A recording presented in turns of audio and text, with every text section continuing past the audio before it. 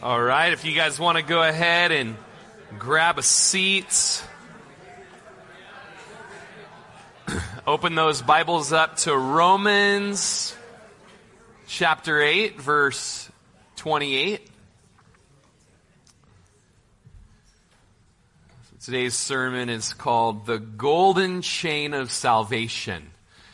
And I mentioned during prayer today that we were driving down to church. I had Titus and Tatum, my two younger kids, with me, and we just prayed on the way down. And just Titus prayed. He's 9 years old, and he just was like, "Lord, I'm just so thankful that Sunday just happens again and again, and that we get to just keep gathering with your people." He said something else too that was really profound, and I just just kind of discipling them, just kind of encouraged them, "Wow, Titus, that was just awesome, an awesome thought to pray out to the Lord, And Tatum had prayed right before him, and she prayed out as we were driving down the road, "Lord, thank you for making us Christians." And I was just like, wow. And I was just like, Tatum, that is a great thought that the Lord has made us Christians. I bring that up because it's in line with our teaching today. All right, we're going to talk about the sovereignty of God and salvation. And so for, what's Tatum? She's 7 years old now. To have this thought of, thank you for making us Christians, Lord. I was just like, that's awesome, little girl, and just encouraging her in that. And so we are going to be looking at what's called soteriology, right? The study of the salvific ways of God, the study of God's plan of salvation and really his overarching sovereign hand and role in saving us. And so really just Romans 8:29 through 30, they're kind of like, you've got a cold motorcycle, and you just give it that first crank start, and it's just kind of okay? That's going to kind of be this set of verses here. But by the time we get in chapter 9 through 11, man, we got it wide open, all right? And it's going to be a whole lot of deep doctrine on the subject. It's going to be really good, and it's going to be on the theme of Israel and their past, present, and future. But that's in a few weeks to come. And so for today, what better way to start out teaching on soteriology than to make a joke about Calvinists? So, a Calvinist arrived at the gate of heaven. He sees that there are two lines going in. One has a sign that reads predestined, and the other free will. He naturally heads to the predestined line. While waiting, an angel comes and asks him, "Why are you in this line?" He replies, "Because I chose it." The angel looks surprised and says, "Well, if you chose it, then you should be in the other line, the one that says free will." So the Calvinist, now slightly miffed, obediently wanders over to the free will line. And again, after a few minutes, another angel asks him, "Why are you in this line?" And he sullenly replies, "Someone made me come here." All right, so I think we're done for the day. It's nice to lighten the mood when talking about soteriology because it can become such a controversial issue, and I really don't think it needs to be, as long as we just keep the whole of the Bible in mind as we're studying the subject. But let's just look at our verses. I'm going to go back to verse 28, where we finished off last week, where it says, "And we know that all things work together for good to those who love God, to those who are the called according to his purpose." So we have just found so much comfort in that verse this week. I can't tell you how many times this verse I've used in comforting people who just are hurting and struggling, and comforting myself with this verse. But you'll notice that we have kind of two ideas that are both true. One is called man's responsibility. And what's the root word of responsibility? Ability. No, I'm just kidding.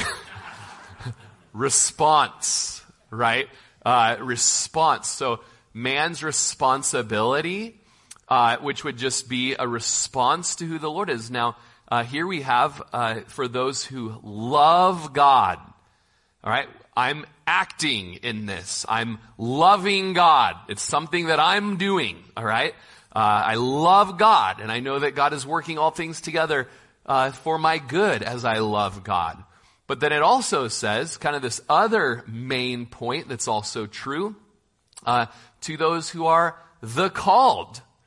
Those who are the called according to his purpose. So it shows God's sovereign calling in my life.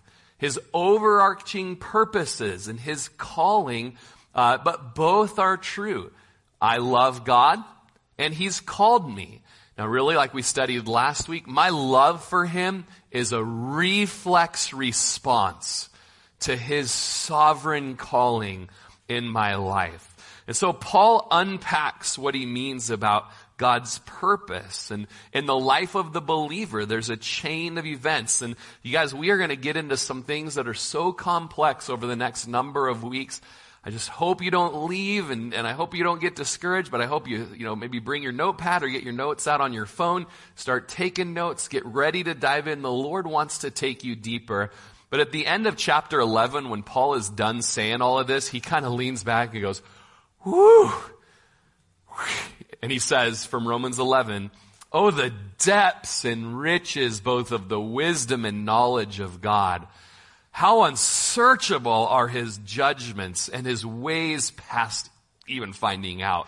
For who has known the mind of the Lord, or who has become his counselor, right? Or to whom has he ever lent that, or borrowed that he owes them anything? And then it says, oh, and of him and to him and through him are all things. To him belongs the glory forever and ever. Amen. And essentially what Paul is doing at the end of these soteriology chapters that are so deep, and we're going to go through them together. We're in this together, okay, guys? Paul just says, I don't really know how it all works. But the Lord is so great and has done such great things, I'm just going to worship him. And really, that's where we ought to be at the end of each one of these teachings. It's been said that theology promotes doxology. Our study of God makes us praise God. And I hope that's what we do at the end of today, is that we just praise the Lord for his goodness. Now, C.S. Lewis said, God's sovereignty and man's responsibility are both two pillars of the faith that rise up into the heaven and meet somewhere before the throne of God. All right, so maybe one of the pillars here is we have God's sovereignty. I believe in God's sovereignty. I rejoice in God's sovereignty. God's sovereignty is biblical. It's really the umbrella that everything else comes underneath. God is the initiator of salvation. And oftentimes, kind of like if the pendulum were swinging over on this side, where there's more of a value and an appreciation for God's sovereignty, a lot of times people would say they fall under the camp of what are called Calvinists, okay, and kind of follow the teachings of John Calvinist, or maybe what would be called the Reformed movement, all right? And I love the Reformers, and I love Reformed pastors and preachers. I've got so many books that I love. Some of my favorite pastors that I listen to are Reformed or would be called Calvinists, and I just value and appreciate that. And then probably just on the other end of the spectrum would be called Arminianists, and they really more just appreciate man's action in the thing. And a lot of times detrimental to a glorying in God for his role in their Christianity, and there may be a neglect in that. And so, kind of, Rory, where do you fall in the mix? And are you a Calvinist or are you an Arminianist? And I've always joked along with my pastor, Rob, no, I'm a Calvarist. All right, I just know that I am saved by the blood of Jesus spilled at Calvary, and I embrace the mystery between these two pillars, and I say yes and amen. And there's going to be times, you guys, I'm going to be preaching through the next number of weeks, and you're going to be like, this dude is a Calvinist, you know? And then there's going to be times where you go through other passages of the Bible, and you're going to be like, is this guy an Arminianist? And I think Calvary Chapel a lot of times kind of takes some punches to the cheek or the jaw, you know, and we're called Arminianists, but I don't think that's true at all. I think we have just an understanding that we embrace the mystery, that the pillars of God's sovereignty and man's responsibility, they're both true, and somewhere they meet before the throne of God, and I don't really know how it works. There's a mystery to it. And I hope that you just see in me over the next number of weeks, and then that there's just necessary humility when you come to this subject, and we'll get into it all so much more, you guys. It's going to be a lot, and I wish I could tell you that today's not going to be a lot. It's going to be a lot. Okay, so anyways, so we come to this word foreknew. Foreknew, for those that he foreknew. It means to know beforehand. Now, one of the attributes of God is his omniscience. You kind of heard some of these big words before. Omnipotency means all-powerful. Omnipresent means always present. Omniscience means always about science. No, I'm just kidding. That's not it. It means all-knowing. All-knowing. It's a character of God. It's a quality of God. It's an attribute of God. And God is omniscient and has foreknowledge. Now listen to this. God knows all things, both actual and possible, past, present, and future, completely, perfectly, simultaneously, and eternally. All right? That is so important to understand when you're looking at soteriology, because even the reformers can simplify it too much, where they land in the camp that they're in, and they forget that in God's omniscience, not only does he know everything, but he knows everything that could possibly be if any given circumstance coulda, shoulda, woulda, or mighta happened. And that all falls into salvation and those purposes. He foreknew us not just in a knowledge sense, but in a relational sense as well. John Murray said, the word know is used in a sense particularly synonymous with love. Whom he foreknew is therefore virtually equivalent to whom he foreloved. So in his foreknowledge, Jeremiah 1:5 says, before I formed you in the womb, I knew you. I mean, can you believe that? Before we were even in the womb, God knew us. Before you were born, I sanctified you and set you apart for me.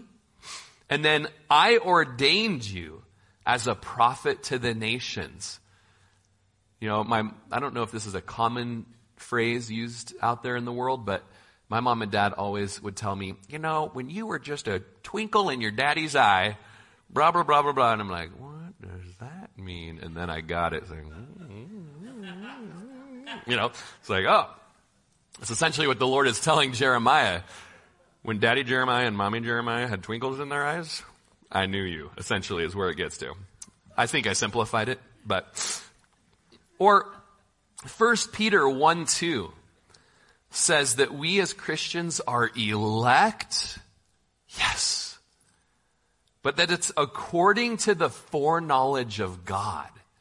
That's an interesting thing when you get into understanding God's sovereign calling and election and who he calls and who he elects. And Peter just adds that interesting phrase in it all, in that somehow in the mystery, God's calling includes the shoulda, woulda, couldas aspect of his knowledge, And I would say that Peter's getting at, in God's foreknowledge, he knew who would believe when they heard the gospel. And that's all part of it. It's such a crazy big aspect of soteriology. Now, the Holman Illustrated Bible Dictionary, which I know when you woke up this morning, you were like, I really hope he quotes a giant paragraph from the Holman Illustrated Bible Dictionary, which, side note, does not have any illustrations. Not as fun as I thought it was going to be when I got into it. But it says this, and I'm going to read it to you in my best Professor from Ferris Bueller's Day Off voice, just for you today. Election, God's plan to bring salvation to his people and his... Okay, just kidding. I'll do my normal voice. Election, God's plan to bring salvation to his people and his world. The doctrine of election is at once one of the most central and one of the most misunderstood teachings of the Bible. At its most basic level, election refers to the purpose or plan of God whereby he has determined to effect his will. Thus, election encompasses the entire range of divine activity from creation, God's decision to bring the world into being out of nothing, to the end time, the making anew of heaven and earth. The word election itself is derived from the Greek word eklogomai, which means literally to choose something for oneself. This in turn corresponds to the Hebrew word bachar. The objects of divine selection are the elect ones, a concept found with increasing frequency in the later writings of the Old Testament and at many places in the New Testament. And there's 4 for you right there. The Bible also uses other words such as choose, predestinate, foreordain, determine, and call to indicate that God has entered into a special relationship with certain individuals and groups through whom he has decided to fulfill his purpose within the history of salvation. You're welcome. Okay. So we have this predestined, or you noticed in that quote, elected, choose, call. There's just a number of words that are kind of used synonymously to speak of God's sovereignty in salvation. And we see that he is predestined us, Christians. John Stott says, this is not to deny that we decided for Christ, which would be this pillar over on this side. And Stott says, and freely, it was freely that we decided for Christ. But to affirm that we did so only because he had first decided for us. Ephesians 1, 4 and 5 says, just as he chose us in him before the foundations of the world, that we should be holy and without blame before him in love. And so just in that verse, we have the word chose, all right? When did he choose us? Before the foundation of the world, right? What did he choose us for? To be holy and blameless before him in love, all right? Now verse 5, we've got another word, big deep one. I know you guys just bear with me today. Having predestined us to what? To adoption as sons by Jesus Christ to himself, according to the good pleasure of his will. So something about election and choosing and calling and all of these things that God does for us, it's according to just the good pleasure of his will.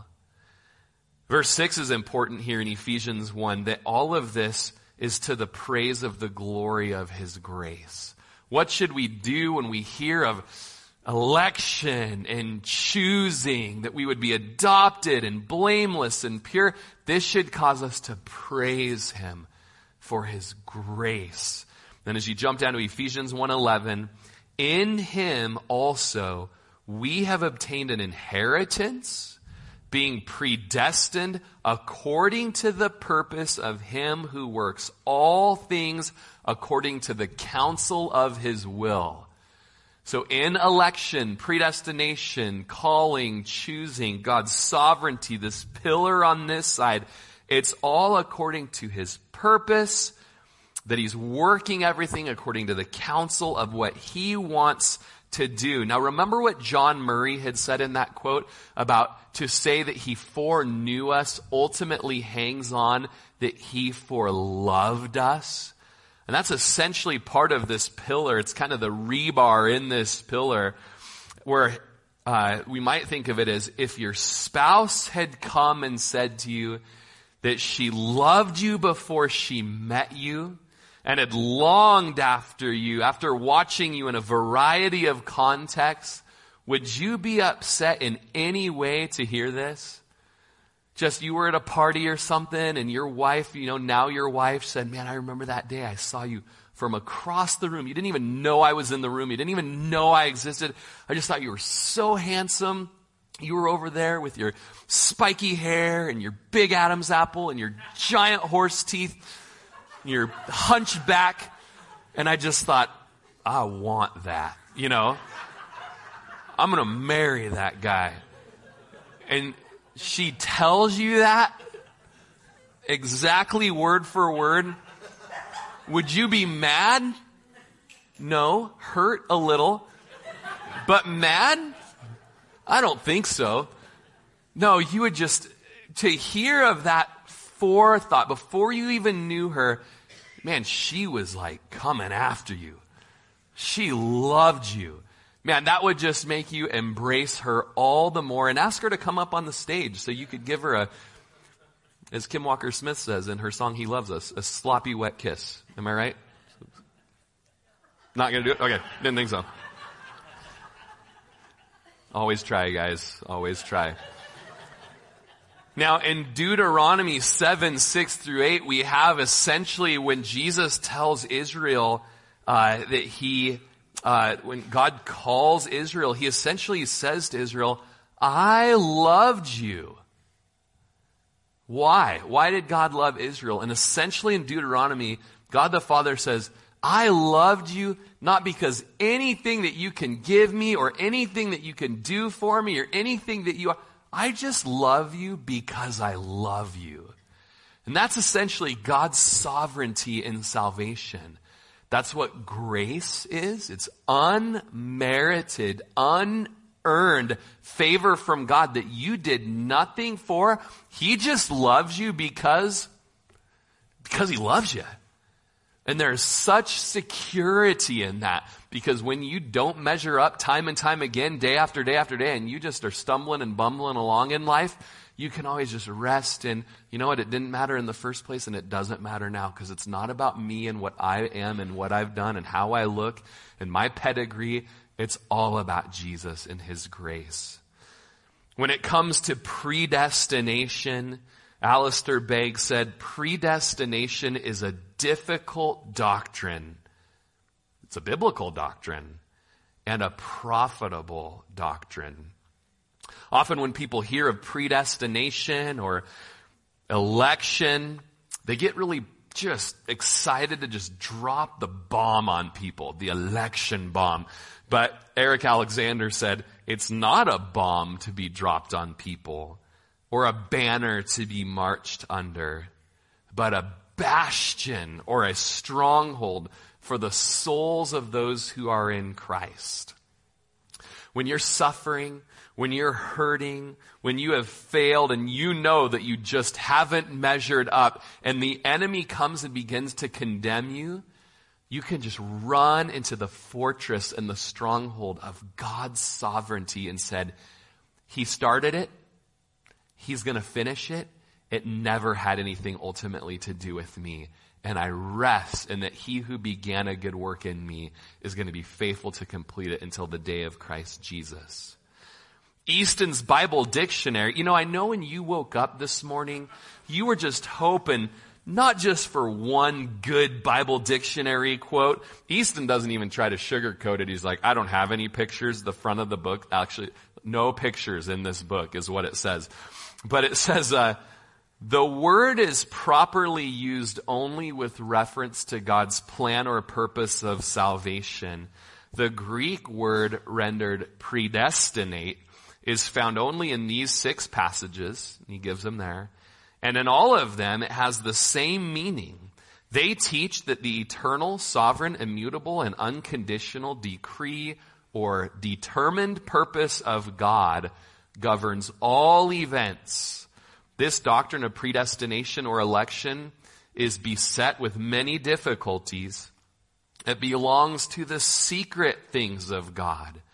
But if we take the revealed word of God as our guide, we must accept this doctrine with all of its mysteriousness and settle all our questionings in the humble, devout acknowledgement. Even so, Father, for so it seemed good in thy sight. Charles Hodge, a reformer, wrote, rightly understood, this doctrine, number 1, exalts the majesty and absolute sovereignty of God, while it illustrates the riches of his free grace and his just displeasure with sin. Number 2, it enforces upon us the essential truth that salvation is entirely of grace, that no one can either complain if passed over or boast himself if saved. Number 3, it brings the inquirer to absolute self-despair and the cordial embrace of the free offer of Christ. And fourthly, in the case of the believer who has the witness in himself, this doctrine at once deepens his humility and elevates his confidence to the full assurance of hope. So I'm sure you all got all 4 of those, and you could repeat them back to me if called upon at random. A good friend of mine who taught at the Cornerstone School of Ministry in Corvallis, his name's Adam Poole. He just wrote something so simply in his notes, and he said, election is a family language. This is language that we use with each other, just among the church, rejoicing in that God has saved us. How did he save us? Man, you can look at eternity past and see his plan to save even me. You guys ever, go home for a family reunion and you notice that you all talk the same, all the aunts and uncles and the cousins, there's a certain twang, in your accent. If you know my cousin Rhett, you know my cousin Justin, there's a little bit in that of all of us, right? If you see Joe and Amy and their relationship, no, I'm just teasing. They're looking at each other back there. I saw it. You're like, I know, Hefner, Lexington. Ding. Okay. But as we are Christians, we come in here and we're able to, use the words, God's sovereignty, rejoicing in it, helps us trust in him in the struggle. He called me out of darkness and into his marvelous light. I rejoice in his election. Man, I love the Lord. But why? Because he first loved me. It's family language. Ed J. Huther from the 1800s said, elect is always used of those who have already become believers, never of those who've not yet received the call. So you don't kind of have to teach and be like, if you're elect here today, or as you're sharing the gospel, like, maybe, it's a family language that we use among the home. Martin Luther said, predestination is a wonderfully sweet thing for those who have the Spirit. And John Stott, it's abundantly clear that the Scripture's emphasis on God's sovereignty never diminishes our responsibility. Instead, the two lie side by side in an antinomy. I butcher this word every time I try to say it. Antinomy or antinomy? Let's vote. Do you like antinomy or do you like antinomy? Okay, I think so. All right. Which is an apparent contradiction between two truths. Unlike a paradox, an antinomy is not deliberately manufactured. It is forced upon us by the facts themselves. We do not invent it, and we cannot explain it, nor is there any way to get rid of it, save by falsifying the very facts that led us to it. In fact, I'll just mention that in my great conversations with hyper-Calvinists, where you try to bring in scriptures that support the mystery of it all, they literally will say, I hate those verses, and try to ignore them. So do you see how it's like, man, it's real easy to just tight grip something and not understand that there's a mystery to it all. A good example, Stott says, is found in the teaching of Jesus, who declared both that no one can come to me unless the Father draws him, and that you refuse to come to me or to have life. Why do people not come to Jesus?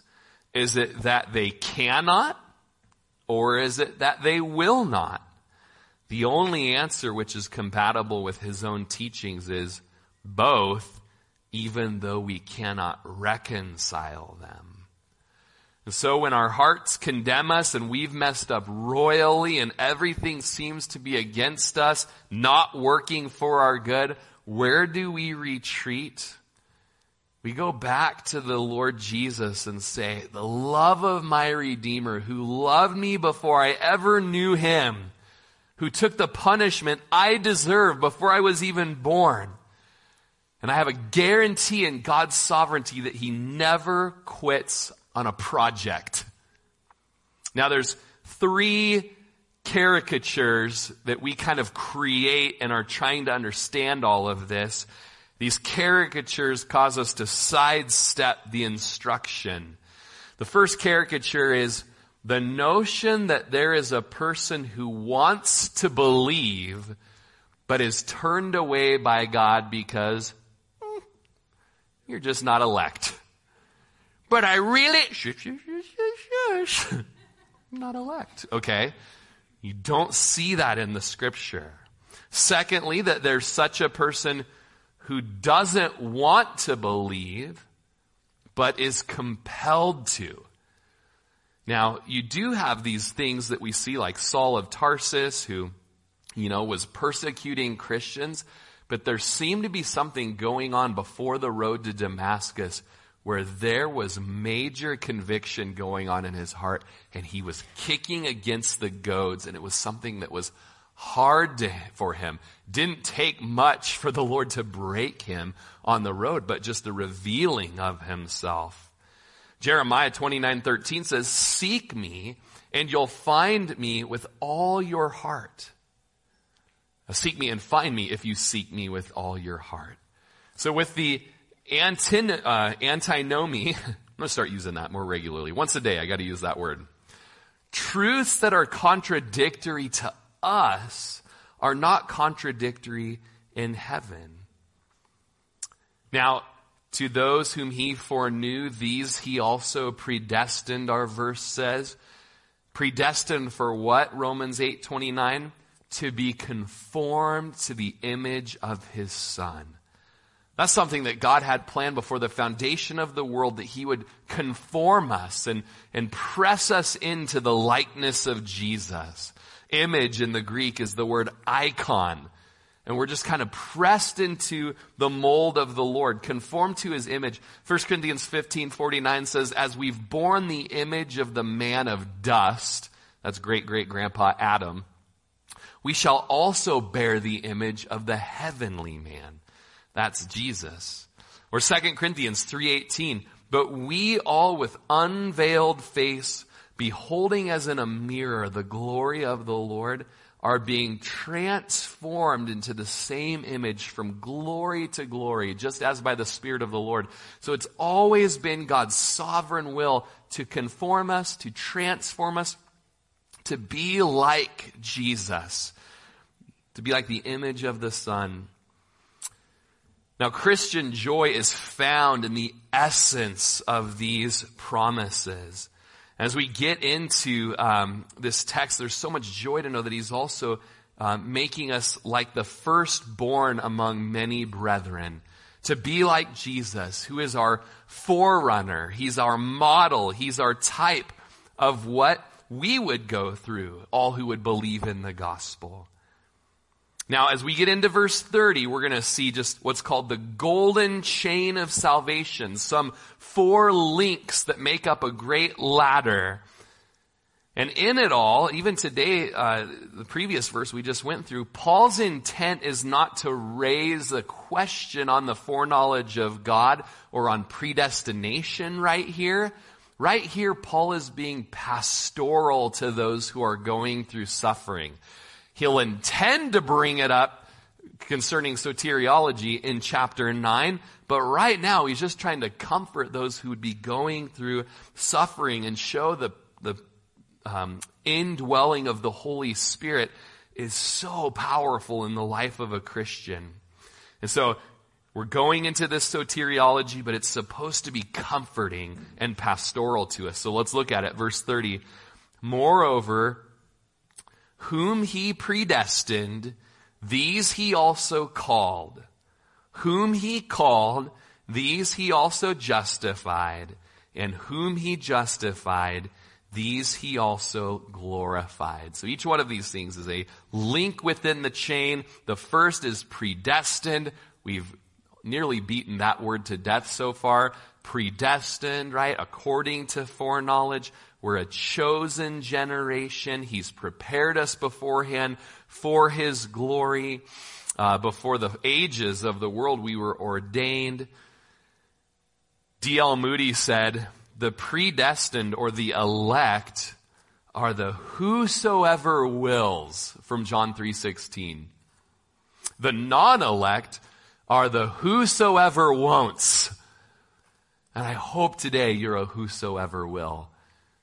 For God so loved the world that he gave his only begotten Son, that whosoever will believe in him will not perish, but have everlasting life. I know I'm going to use this quote in the future in Romans, but D.L. Moody also said, Lord, save the elect, and then elect some more.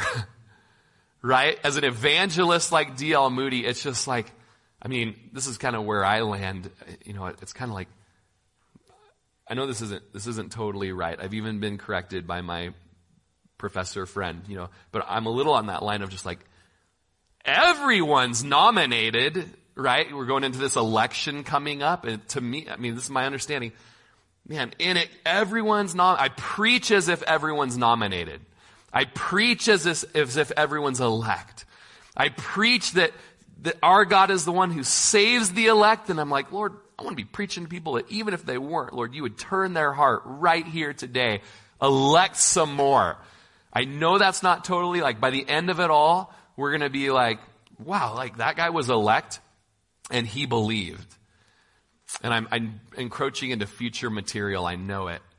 But I think it was Moody who also says, on this side of eternity, the sign into heaven says, whosoever will. And then when we get to heaven and we look at the gate from the other side of the gate says, chosen from before the foundation of the world. And so on this side, man, I preach and I believe that everyone who hears the gospel could receive it and be saved. And I know at the same time, at the end of it all, I'm going to be like, the elect are here. Everyone who was elect, the preacher went to him, the Holy Spirit was working, those people got saved. It's a bit of a mystery, isn't it? Anybody feeling it yet? Let's all check our heart rate on our Apple Watch right now. Oh my goodness. I need a medic. So the first link in the golden chain of salvation is there in verse 29, moreover whom he predestined. Okay? And then the next link is these he also called. We're predestined. We're called, and in just a minute, I'm going to be in trouble because I'm running out of links. Wish I had 4 hands here built into my body, but I only have 2. But we're only at 2 right now. So those who are called. John Stott says, the call, not the general gospel invitation, but the divine summons which raises the spiritual dead to life. This happens during the preaching of the gospel. It is often termed God's effective or effectual call. All right? I was mentioning in first service that when I'm a product of the 80s and 90s, and so one movie that our family used to watch all the time was Sister Act. All right? Whoopi Goldberg, you know? And I just always remember, being like a fourth grader or a fifth grader, we're watching that. And I was corrected by Sarah Voss. I said, in the movie, Whoopi is an FBI agent going undercover into the, this nunnery. And Sarah hollered at me in the parking lot between services. She was in witness protection program. I'm like, sorry, my sister act trivia is a little rusty. She's great. So Whoopi, right? She's acting like a nun and she's trying to hang out with the nuns. But they're asking her all these theological questions that she's just not prepared for. And one of the questions was, when did you receive the call? And she's like, the call? And, she's just thinking landline. That's all she has in her brain. Why? Because she wasn't elect. I think we're done here today. No, I'm just kidding. All right. But, it's crazy. I want you to think about one of the home group questions I just wrote up while Johnny was giving his Mexico trip announcement. I'm back there thinking, this is a good one. Do you remember, Christians, the day that you were called? Now, we know sovereignly God called us before the foundation of the world, but do you remember that day that effectual call began working in your life and you sensed an ice block of a heart that you had began to melt, and it was something you never thought would happen? There is a caricature of this idea where someone who adamantly does not want to receive Jesus are not going to be forced to receive Jesus. But the Saul of Tarsus also shows us that Son of God melts our hearts like wax when we least expect it. In fact, Chris Cross's testimony, he's in John Day preaching today and then on his way to Paulina. His testimony was Michelle and his friend Ryan Sugai took him to hear the gospel, and he's sitting up in the back of a balcony listening, and he's like, this is so stupid. And the guy's like, raise your hand if you want to receive Jesus. And the whole time he's like, I would never, and his hand is going up, And he's like, oh, no way, what? Oh, no. It's kind of, C.S. Lewis has a similar testimony. The hardest boiled of all atheists was no longer safe because of his testimony of his friend becoming a Christian, and he just didn't want it, but he wanted it, And so you just see, when was it in your life that you remember there was something, the gospel was preached at you, and you just sensed that ice block of a heart began melting and softening before the Lord. So these moreover whom he has predestined, these he's also, let's do it together. If I'm going to do it up here with my hands, you're going to do it back there. I'm just kidding, right? Mike, seriously, you're going to do that? I'm just joking. All right. I hope the kids are doing a craft today where they get little strips of paper and make little chains. That would be perfect for us. All right. And then those whom he has called, these he has justified. All right. Now this should be such a familiar word for us because we're going through the book of Romans, right? Total theme of justification by grace through faith, all right? Justified throughout the Bible, throughout the book of Romans, we become familiar with that word, justified. It's your favorite show on FX where the guy wears that silly cowboy hat that would never fly in Prineville, right? But it's also a doctrinal word that's a legal term that describes what happens in heaven when a sinner comes to Jesus. Jesus becomes the defense attorney. And we can rest because he's standing between us and the district attorney, Satan, who's living to accuse us, while Jesus lives to stand in the gap for us. He is our defense, and he says, Father, don't listen to this guy, because Rory Rogers has put his trust in my blood that washes away sins. And the Father says, you're justified, Rory. And we all know the fun little childhood word, justified. Just as if I'd never sinned. And then we stand up and the courtroom stands up and the DA is all ticked off and he goes out in a huff and we rejoice in the grace of God. We're justified. This week, for the first time in my life, I hired an attorney and had an attorney represent me. And I went into a court a week before to represent myself, and I was like, I can do this, And then I'm like, I don't know if I can do this, And we just decided this is so important. We're going to hire an attorney. And it was just like, do your thing, ma'am, And we're just like, I might have cried and sweated a little bit, but still, it was so nice to have someone represent us. And just as the New Testament says, there is one mediator between God and man, the man Christ Jesus. All right? We're justified. It's part of the golden chain of salvation. And in the dictionary, and I'm not going to read the whole thing to you, but dikaiou, which is justified, means to show justice, to be put right with, to be shown to be right. Have you ever had anyone say to you, you're just trying to justify yourself? Don't try to justify it.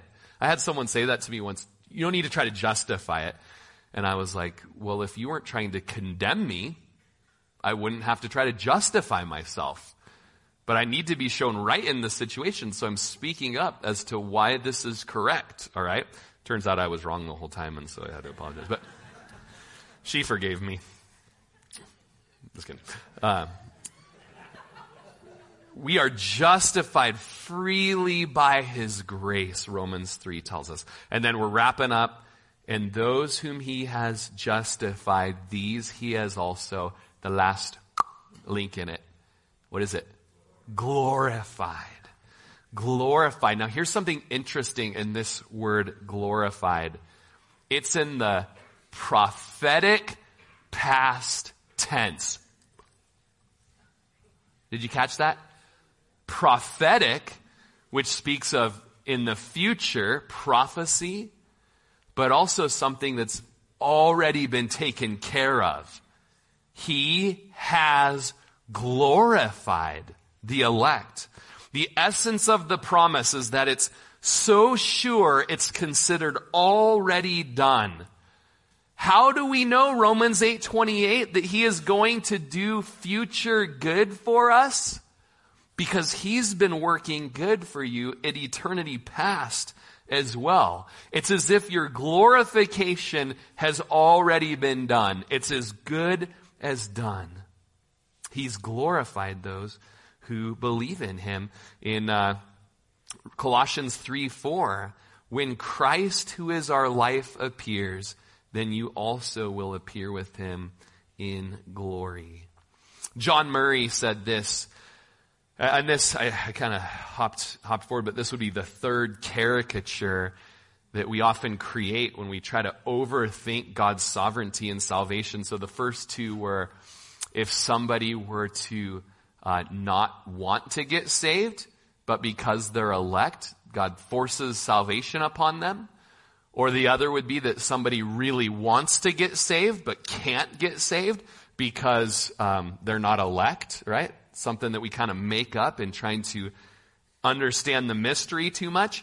And here, John Murray's going to address the missionary movement is stifled by the hyper-Calvinist or the hyper-Reformed because they don't want to overstep and preach the gospel to people who never should hear the gospel because they're not elect. And if you're ready for it for a few weeks from now, they're actually predestined to hell for God's good pleasure. All right? Okay, that's a few weeks from now. All right? But John Murray addresses this missionary issue where he says the passion for mission is quenched when we lose sight of the grandeur of the gospel. It is a fact that many, persuaded as they rightly are of the particularisms of the plan of salvation and of its various corollaries, have found it difficult to proclaim the full, free, and unrestricted overture of gospel grace. They have labored over inhibitions arising from fear that in doing so they would impinge upon the sovereignty of God in His saving purposes and operations. The result is through formerly assenting to the free offer, though formerly assenting to the free offer of the gospel, they lack freedom in the presentation of its appeal and its demand. And so there are certain people who are frightened to impress upon people the free gospel just in case people get saved who God never wanted to get saved. All right? This is why you should choose a Calvinist realtor if you're ever going to sell a home, because they don't believe in a Great Commission. Thank you, Casey. Casey always says with my jokes, I go for the low-hanging fruit. Well, not today, Mrs. McKinnon. Not today. Now, is the way you finally end up being in heaven perfectly understanding soteriology, being able to articulate it just right, and actually believing in one 100% or believing in other conviction 100%? Nobody goes to heaven by understanding the golden chain of salvation perfectly. We go to heaven by being saved by Jesus. One preacher said, if the thief on the cross was interviewed, are you here according to the foreknowledge of God? Have you been predestined? Are you called according to his purposes? The thief on the cross would say, I don't know what you're talking about. The man on the middle cross told me I could come. Somehow in the mystery of Christ, everything led to that moment when he said, we're hanging up here because we deserve it. He didn't do anything wrong. How do you get up here for not doing anything wrong? It must be because he's taking my place. He's taking my place. So are you foreknown? Predestined? It's family language. We can talk about it at home, right? Yield to the beckoning Spirit of the Lord if you're not saved yet. I believe the Lord brought you here to hear the preaching of the gospel, that there is someone who stands up in your place and argues for your freedom. And if you would believe in him, his blood that he shed by dying on the cross for you would wash away your sins. But you must believe in him. That's the man's responsibility side of things. If you will not believe, you'll be condemned. It's all through the New Testament. The Philippian jailer, sirs, what must I do to be saved? Well, I hope you've been sovereignly elected, bub. No, what does Paul say? Believe on the Lord Jesus Christ and you must be saved. Do you see Jesus more to be desired than anything else? Do you see his sacrifice sufficient to save you from your sins? John Piper said, the intellectual understanding of election is not what's needed, but will you have him? Will you have him? I hope today, if you've never received Jesus and what he's done to save you from your sins, to save you from hell, to save you towards eternal life in paradise with him, I hope today you'll just humble yourself like a little kid and receive the gift of salvation like you've seen your kids do it on Christmas time, right? Grab that gift and embrace it and never let it go. And you'll be justified. And you'll be glorified.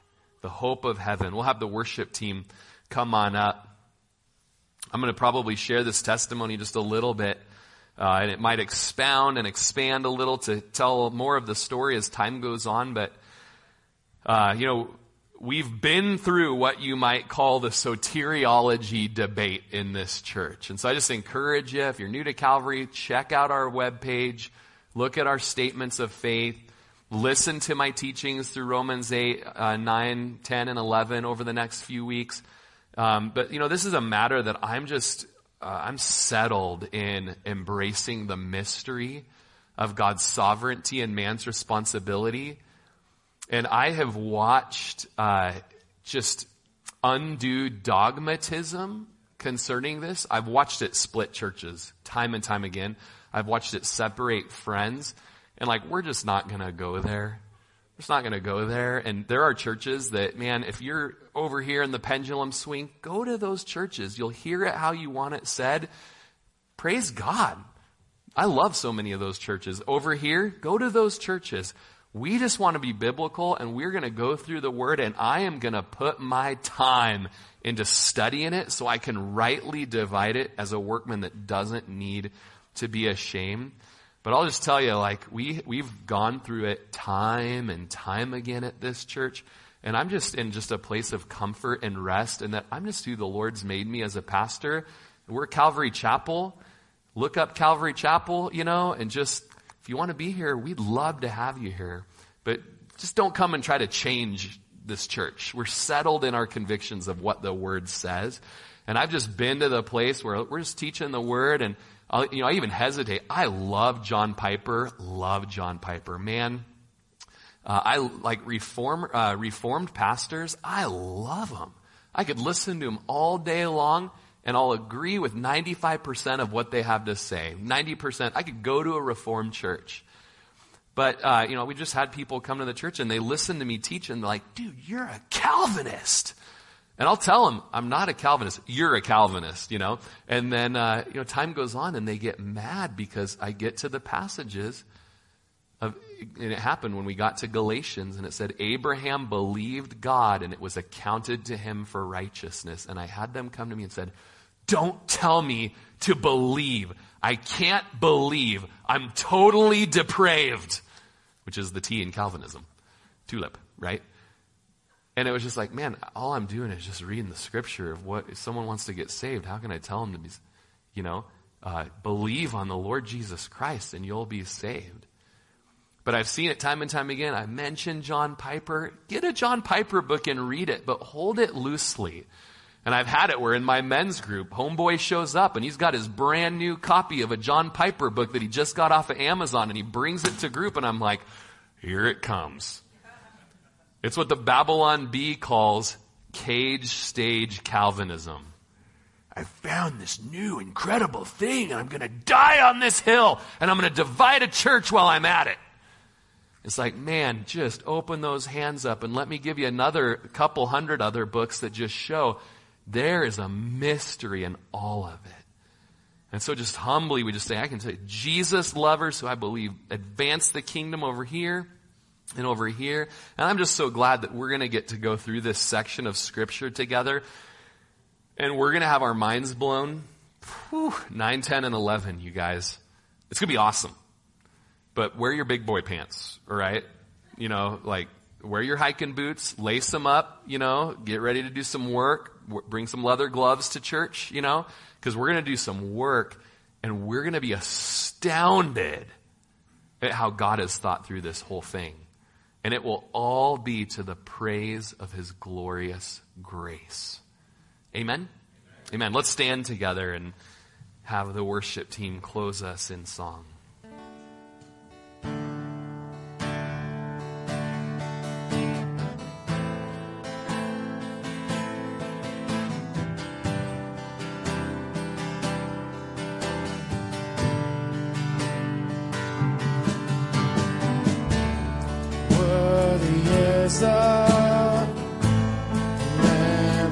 Slain, holy, holy is he. Sing a new song to him who sits on heaven's mercy seat. Worthy is the holy, is the Lord God.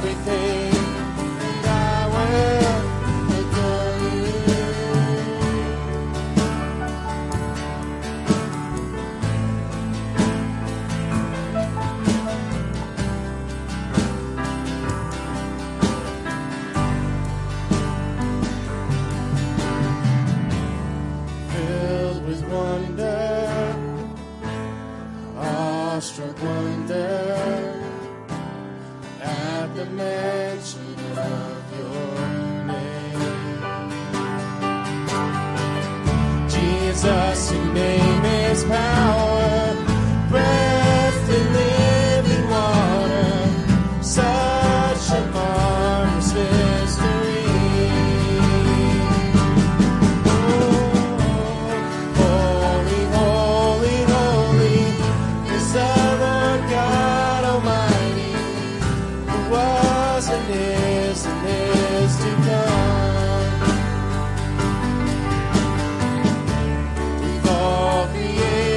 I sing praise to the King of Kings. You are my everything, and I will adore you. And holy, holy, holy is the Lord God Almighty, who was and is to come. With all creation I sing praise to the King of Kings. You are my everything, and I will adore you.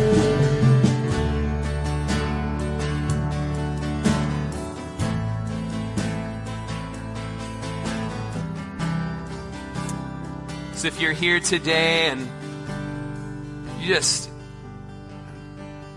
maybe you feel the Lord softening your heart. Maybe you hear the Lord calling you to believe in Jesus, to receive salvation. You hear Him say, hey, but before you even were born, I had you in mind. Before you were even in your mother's womb, I had a plan to be with you and to use you, and that we could be friends and enjoy company together forever. And you just sense the Lord knocking on the door of your heart this morning.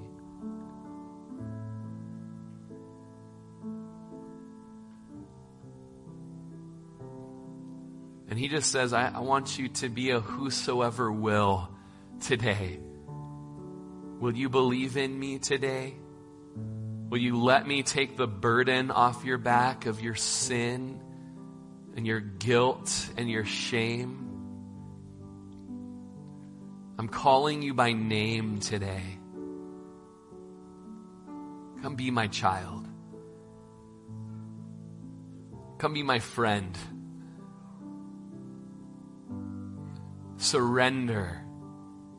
Don't worry. Don't worry about what it's going to be like. It's going to be okay. I got you.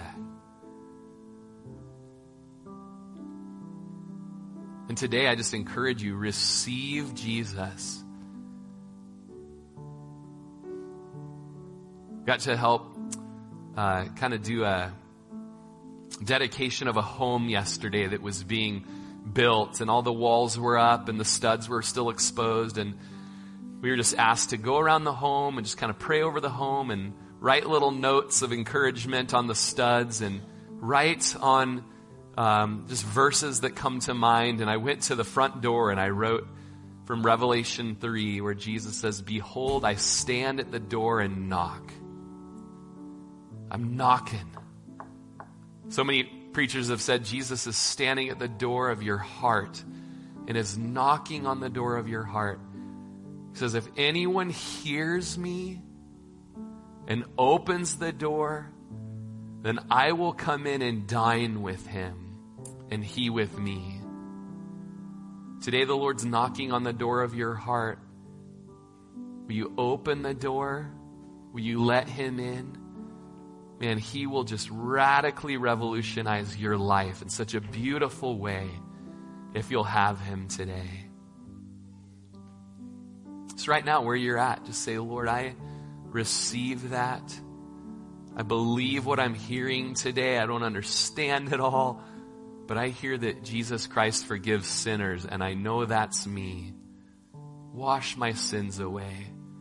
Give me a new heart and a new mind that can begin to comprehend these things. I want to be a Christian. If If you prayed that prayer, just rejoice. As my daughter Tatum said, today the Lord has made you a Christian. And all of us who are Christians, we would rejoice with you by also remembering that those he has predestined, these he's also called. Those he's called, he's justified. And we all who are Christians who've been justified, we rejoice in this prophetic completion. He is also glorified. Already, but not yet. Lord, let us taste of the glory now, the beauty of knowing you and being with you. And Lord, we also look to the glory in the future. Complete the work that you started in us. Finish it to the end, Lord. And we will give you praise. In Jesus' name, amen. Amen, guys. Hey, good job. I know it's a lot. Try teaching it. I have a feeling next week there will be a few more parking spots available for us to park in. But just praise the Lord for his sovereign, glorious grace.